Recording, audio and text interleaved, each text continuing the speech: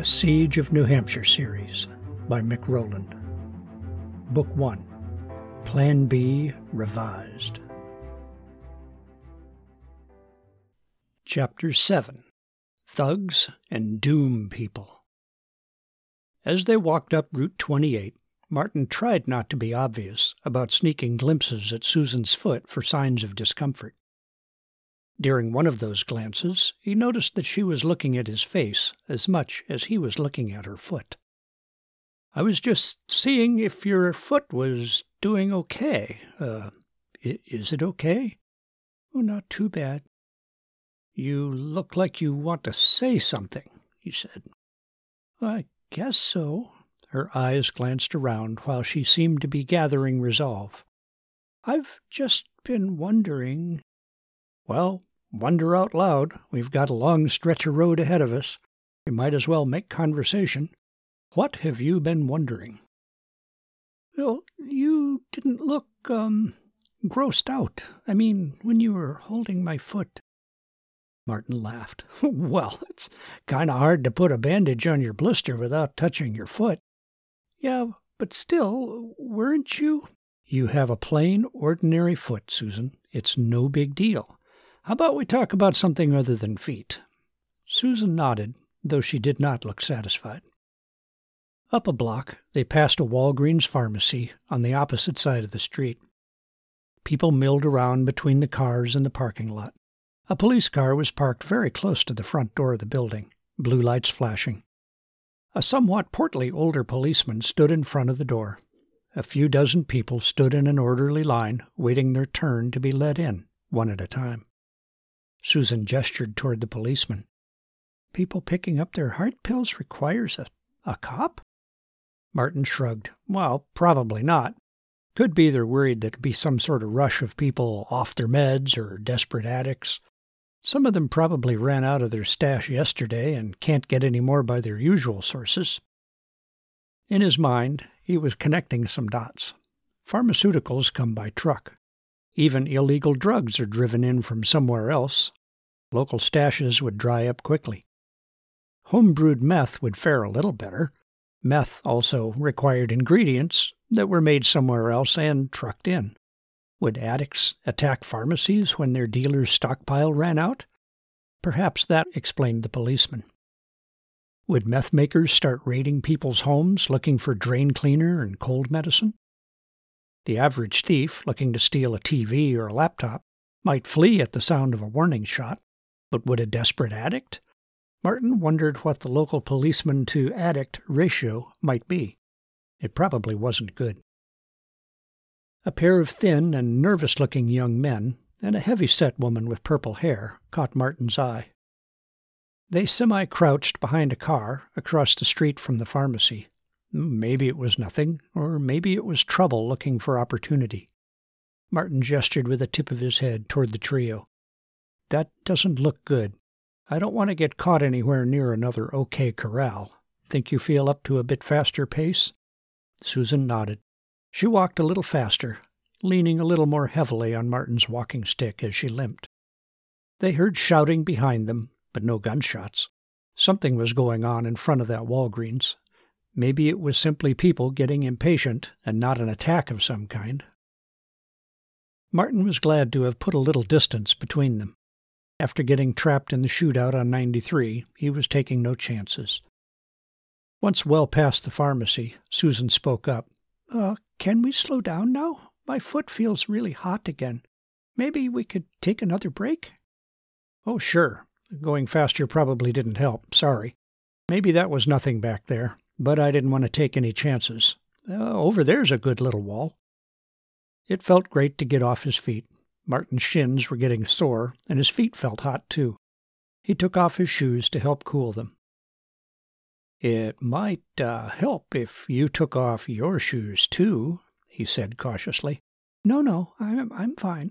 "Susan, you just said your foot felt hot. It's okay. You don't have weird feet." She frowned. "Your foot will feel better if you let it cool off and dry out some. You don't have to take your sock off or anything, if that helps." She looked from her shoe to his face and back several times, as if trying to make up her mind. "I tell you what," he said. "How about if I turn and face this other way? That way I won't see a thing." He turned, somewhat theatrically, facing up the road. He thought her squeamishness over her feet was silly, but he decided that she deserved some slack. Susan quietly took off her sneaker. "Oh, that does feel better." "So, do I get a turn at wondering?" Martin asked over his shoulder. "I suppose." "I know I said I didn't want to talk about your feet anymore, but now I've gotten curious. If it's not too personal or anything, could I ask why you don't like your feet? I just don't get that." Susan let out a long, slow sigh. "I never liked my feet, even as a kid." Martin shrugged. "I'll be the first to admit I was an airhead as a kid, but I don't think I ever once thought about my feet, let alone liking them or not. I was too busy getting them dirty to care. Well, why do you care?" I don't know for sure. I just thought they were all wrong. I'd look at pictures and catalogs, sandals and flip-flop ads and such. I didn't have toes like they did. Theirs were pretty. Mine were ugly." "Well, I suppose everyone's entitled to their own opinion, but—" "Oh, it wasn't just me. Other people said so, too." "No way. That was just kids being cruel. You know how kids can be." "Oh, it wasn't just kids. Mark, my ex-boyfriend, he said so, too. He insisted that I wear socks at all times, and if I forgot, he used to make little jokes about my freaky toes to remind me." "What?" Martin spun around. He could tell his mouth was hanging open. "Why on earth would anyone say such a thing?" Susan quickly tucked her left foot behind her right. "I don't know. I never thought about it. I thought he was right." "Aw, geez." Martin turned away again. "I hope I'm not talking out of bounds, but this Mark guy sounds like a major league jerk." Martin could feel his face getting hot. Susan put on her shoe. "We'd better get going," she said flatly. She took her bag by the handle and started walking. Martin quickly put on his shoes and caught up to her. She walked with her head down, brow furrowed. Martin was certain that he had just insulted her. She liked this Mark enough to have him as a boyfriend, at least at first. Was calling Mark a jerk also calling her foolish for liking him? How was he any different? A pot calling the kettle black. To take his mind off of feet and jerks, and hopefully Susan's mind off the same topics, Martin suggested that they drink some more water. He cut off a couple of hunks of cheese for both of them. Susan slowly chewed her cheese without saying anything. Again, she had that sad and puzzled expression. The awkward silence was more than Martin could stand. "You know," he said, "it seems like I'm always being a jerk to you and having to apologize." Susan looked over at him. "I'm sorry I spouted off back there," he continued. "I really don't know this Mark guy, so I had no right to call him a jerk. I mean, you liked him, after all. It's not like I can talk." She continued to look at him with her sad and puzzled look. Perhaps he had been a jerk once too often, and the damage couldn't be repaired with a mere apology. "That's okay," she finally said. "You were right. Mark is a jerk." Martin wasn't prepared for agreement. "But he was your—" "I know, but not anymore. He was all charming in the beginning. He opened doors for me, sent me flowers. It was really nice." "Well, look, if you'd really rather not talk about all this—" "Oh, no, it's okay. I think it helps, actually." She leaned out and looked up the long stretch of Route 28 ahead of them. "It'll help pass the time, like you said." They gave a gas station and its cloud of would-be buyers a wide berth. The people stood in lines with gas cans or leaned against their cars. Very few of them were conversing. Most of them stood with arms folded and frowns on their faces. The scene had the tense air of a forced peace, like a schoolyard brawl broken up by teachers before the kids had settled the score. "Mark was really nice at first. At least, he seemed nice. I was fairly new in the area, didn't know many people. He took me to plays and to the symphony. We went out to eat in cute little cafes and even did some museums. We went to gallery openings and harbor cruises. All city life was really glittery and exciting. Looking back now, I wonder if I was more taken in by the glitter than with him." Martin felt like he was eavesdropping on a phone call. "Anyhow, After we got serious, I moved in with him. You know, why pay rent on 2 apartments? Martin squirmed. This was far more information than he felt entitled to. You really don't owe me any explanations. Oh, I'm sorry. I'm rambling. What I was trying to get at was that his true colors came out after I moved in. He started to change. It was little things at first. I thought I was doing stuff wrong to make him upset with me, but it got worse, no matter what I did. You know how sometimes people can seem nice, but really they're self-centered, impatient, and actually kind of mean? Martin cringed. Guilty as charged. I know I've been kind of pushing the pace, and... Susan looked up suddenly. No, wait, I didn't mean it that way.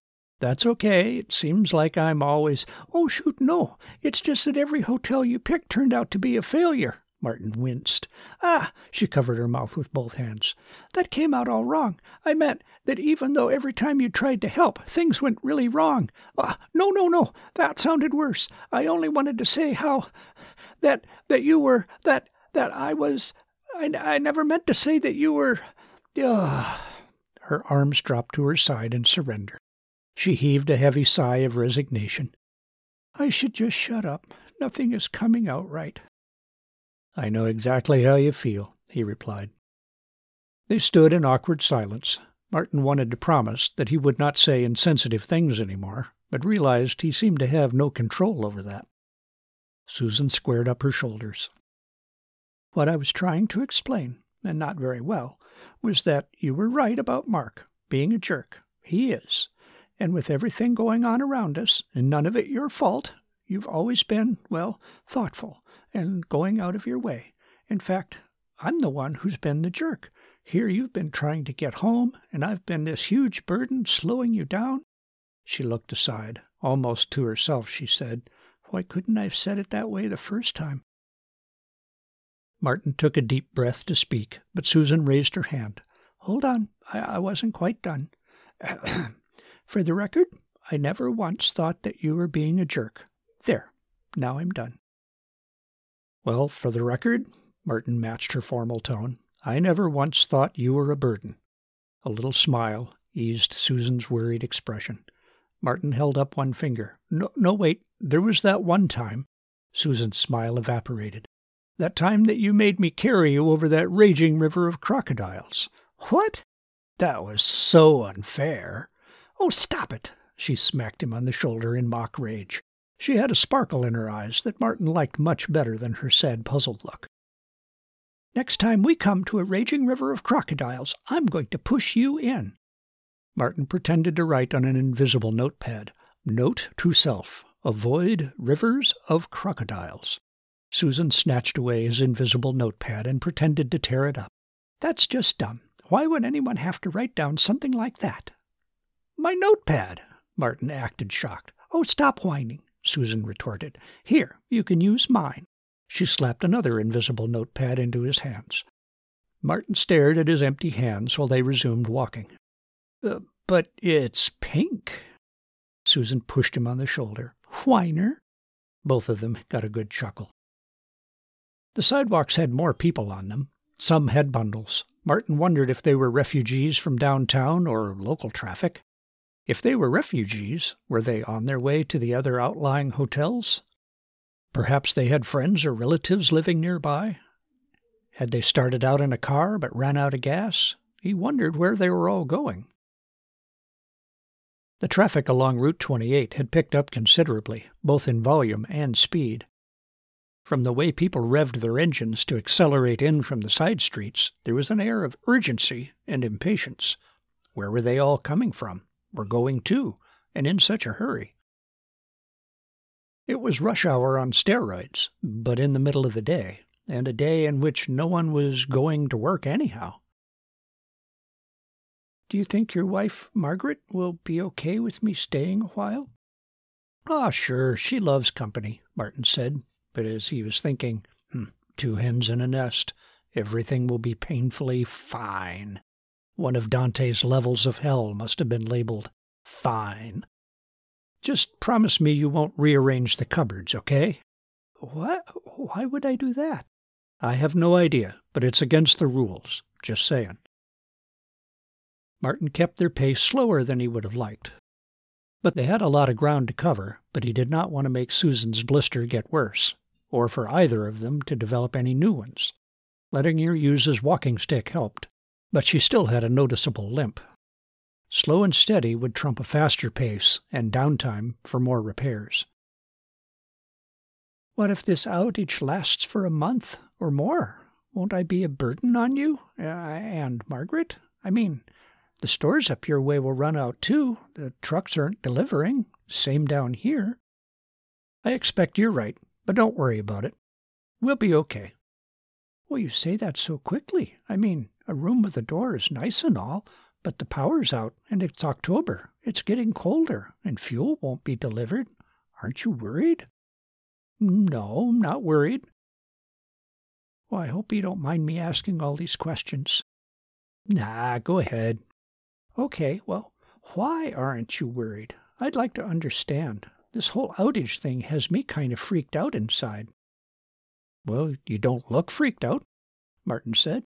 "All right, maybe not wild eyes, flating arms kind of freaked out. More like really worried and stressed. That kind of freaked out. Most of the people we've come across, like at La Quinta or Andrews or the gas stations, they seem freaked out. Why aren't you?" "Well, a big reason is that we've got the house pretty well set up. That takes a big load off. Margaret likes to keep a deep pantry, even some boxes of canned goods downstairs, so we'll easily have 3 or 4 months' worth of food on hand." "Canned goods?" Susan sounds surprised. In the basement?" "Oh, sure. We can't keep it all upstairs. No room. My point was that we'll be all set for food for a good while, so I don't worry about it. We'll make it work." "Oh." Susan did not look as relieved as he thought she would. He wondered if she had an aversion to canned goods. Some people are food fussy that way. This was not a good time to be fussy. They walked in silence a while. She looked at the ground with little frown wrinkles between her eyebrows. Her pace was slowing down. Martin thought maybe she needed more reassurance. "It'll be okay, really. Margaret's quite a good cook. You'd never know some of it came from a can." Susan did not look reassured. Martin thought a change of topic would help. "Like I said, our house will be comfortable enough, even with the power out. It'll just be a little rustic." "What? Rustic?" Now Susan looked almost upset. "Well, yeah, it won't be like living in a cave or sleeping in the woods or anything. I just meant that we wouldn't have all the usual conveniences of on-grid living, but we'll be okay. We've got a wood stove for heat, oil lamps for light, a generator if we need it. I've got a hand pump on the well, so water's no problem." His attempts to reassure her were clearly not working very well. Susan walked slower, with her head down. She had more frown wrinkles. He wondered if his own misgivings about how far their food supplies could be stretched, or his growing pessimism about how slowly the grid could be repaired, were somehow leaking out in his tone, or mannerisms. Was he talking peace and plenty, but telegraphing worry and woe? After a long stretch, Susan slowly asked, "What about guns?" Her face had a sort of pleading look, as if to silently say, "Please tell me you don't have any guns." Guns? The question caught Martin off guard. Based on her reaction to guns thus far, it was about the last question he ever expected. Given his apparent total lack of skill at reassurance thus far, he fished for some hints as to just what she meant. What do you mean, guns?" "You know, like Mrs. Andrews had behind her counter," she added. "Oh, no, nothing like that." He wondered where her line of questioning was leading. Is she suddenly worried that I might be some sort of gun-crazed psycho who fantasizes that he's secretly a Special Forces Rambo? Did this all just occur to her? Now she's worried that she's agreed to stay with one of those nut jobs who has an arsenal in his closet, snaps a gasket, drives to a shopping mall, and starts shooting random strangers. Boy, what a mess she must think she's in, having to choose between a government gulag, hotel fistfight, or Mr. Mall shooter. Poor thing. He was certainly not a trigger-happy soldier wannabe type. He wanted to reassure her that he was not some gun nut, but listing off his firearms did not seem like the best way to make that case. Perhaps a little truth is better than too much truth for the moment, he thought. Well, we do keep a small pistol in the nightstand, just for protection around the house, or for like when I'm away on business. That way Margaret isn't home alone without some protection. This was partly true, if only a half-truth. He thought that including Margaret would soften the gun ownership image. The little revolver in the nightstand was hardly the bristling black assault weapon so infamous in gun control press conferences. It seemed prudent not to mention his other pistols or long guns just yet. Oh. Susan still had her look of concentration and worry as she walked, slower still. She did not look reassured in the slightest. Martin decided that he should never try a career as a diplomat or a hostage negotiator. He would starve, and people might die. They walked in silence for another block. Martin's mind replayed as much as he could remember, but could not find an obvious faux pas. How could he have been so utterly bad at being reassuring? After a long silence, Susan asked, in careful, deliberate tones, "Martin, do you think a comet will strike the Earth sometime soon?" The absurdity of her question made Martin snort and laugh, but he quickly stifled it. Her expression was gravely serious, like a mother asking a doctor if her son would ever walk again. "Well, no, I do not think a comet is going to strike the Earth soon. Where did that question come from?" She stopped and faced him. "Really?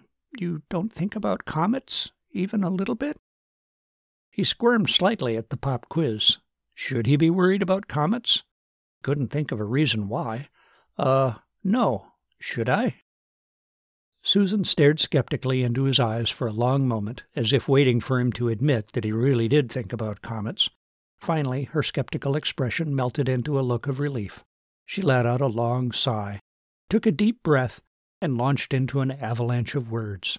"Oh, no, you shouldn't care, and I can't tell you how relieved I am to hear you say that. Of course, I was all happy at first that you offered to take me in. I mean, sure, it's a long walk, but it had to be better than hotels or sheltered, I figured. But then you started telling me all about how your house was being rustic," she used air quotes, "and canned food stored away, and then you said you had a gun, and then I started to wonder if you might be one of those doom people." "Doom people?" They resumed walking. After a deep breath, another verbal avalanche followed.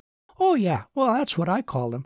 I heard about them on NPR. Crazy people who think a comet is going to strike the Earth, so they plan to hike out into the woods with a backpack full of stuff, to live in the rustic," again with the air quotes, "log cabins, and make sausages out of bears or something. They're convinced that a comet is going to turn everything into chaos, so they plan to stay locked up in their cabins, eating canned food from their basements and shooting zombies from their rooftops."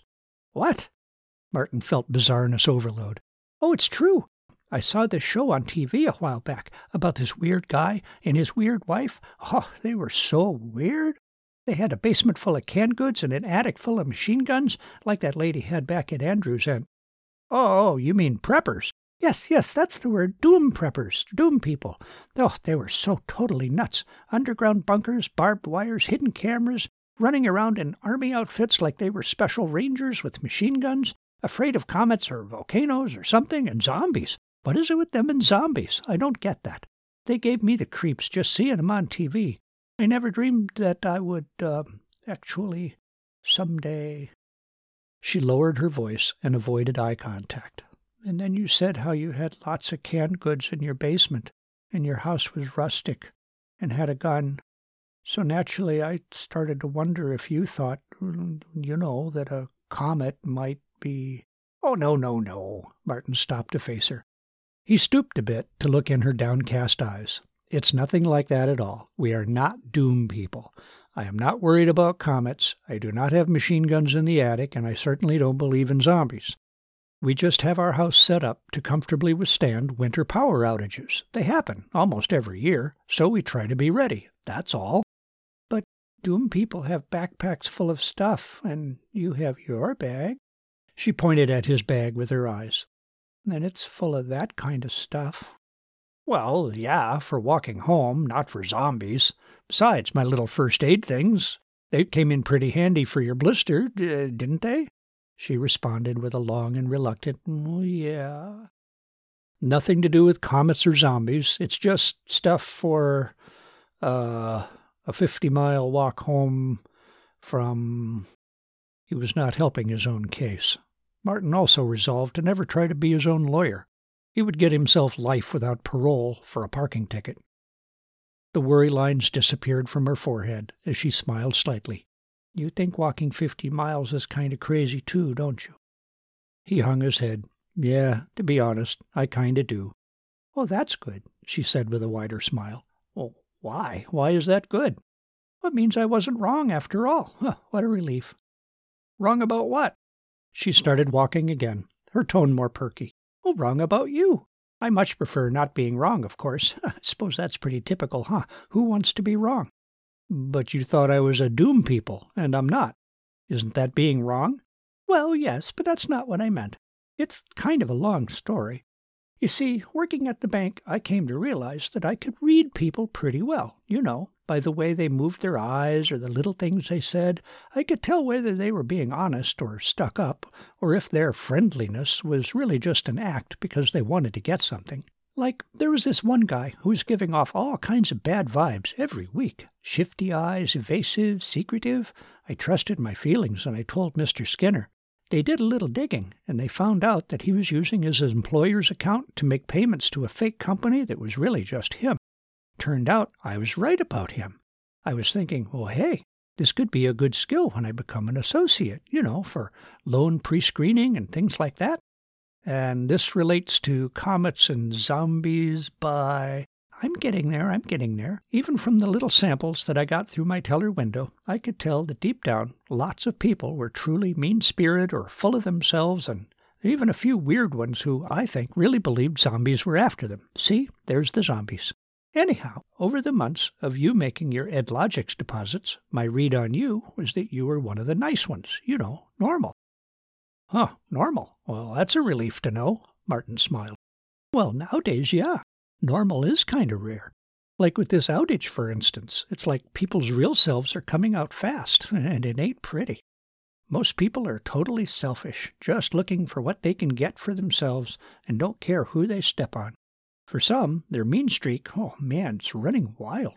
Like those drivers yesterday, or the fighting at La Quinta, and all that shooting on 93. Those people were probably always mean and pushy. This outage just scraped off whatever thin coat of social politeness they might have had. But you were going way out of your way to help someone you barely knew. She paused, talking to the ground more than to Martin. That was really nice. Martin felt awkward again.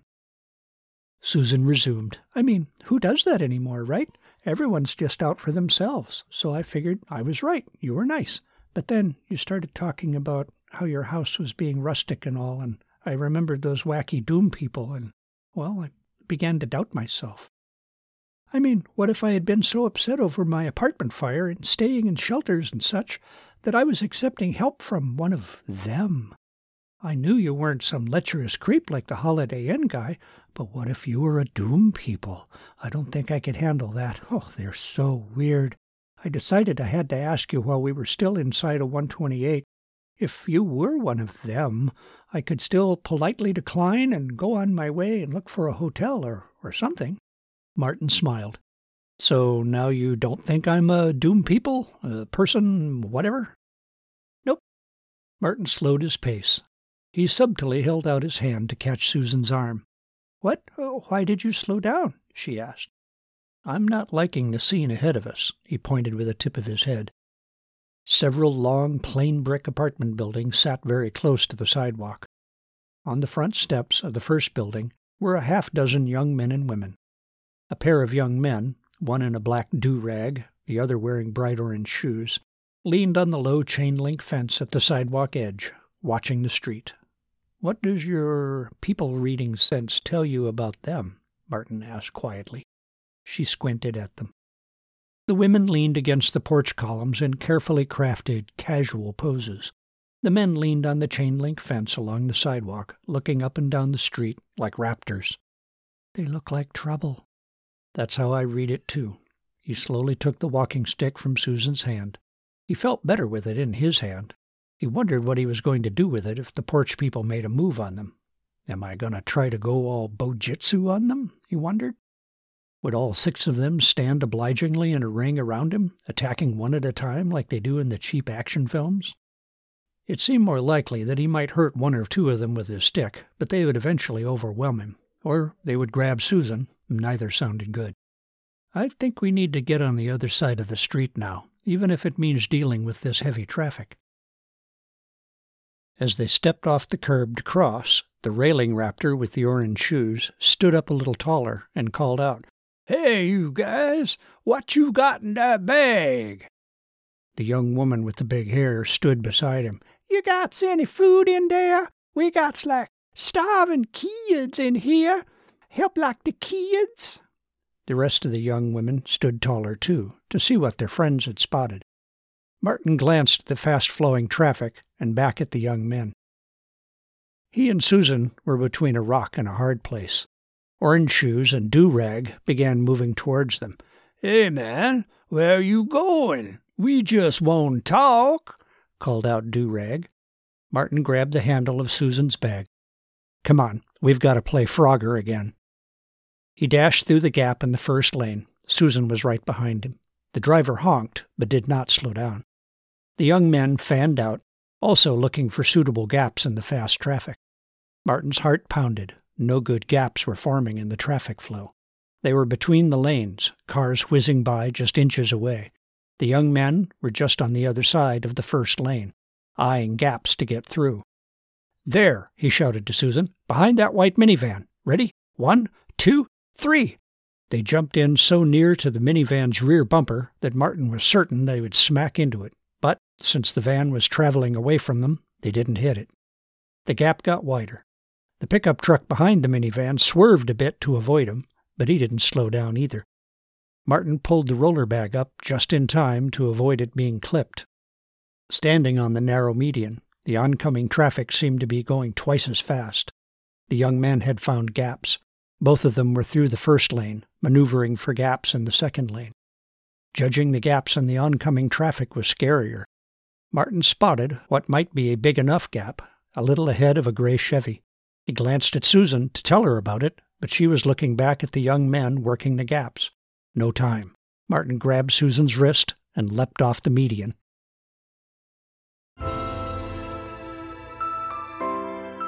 Thanks for listening. You can check out all of the books of the Siege of New Hampshire series at microland.com. That's MIC-ROLAND.com. Thanks again.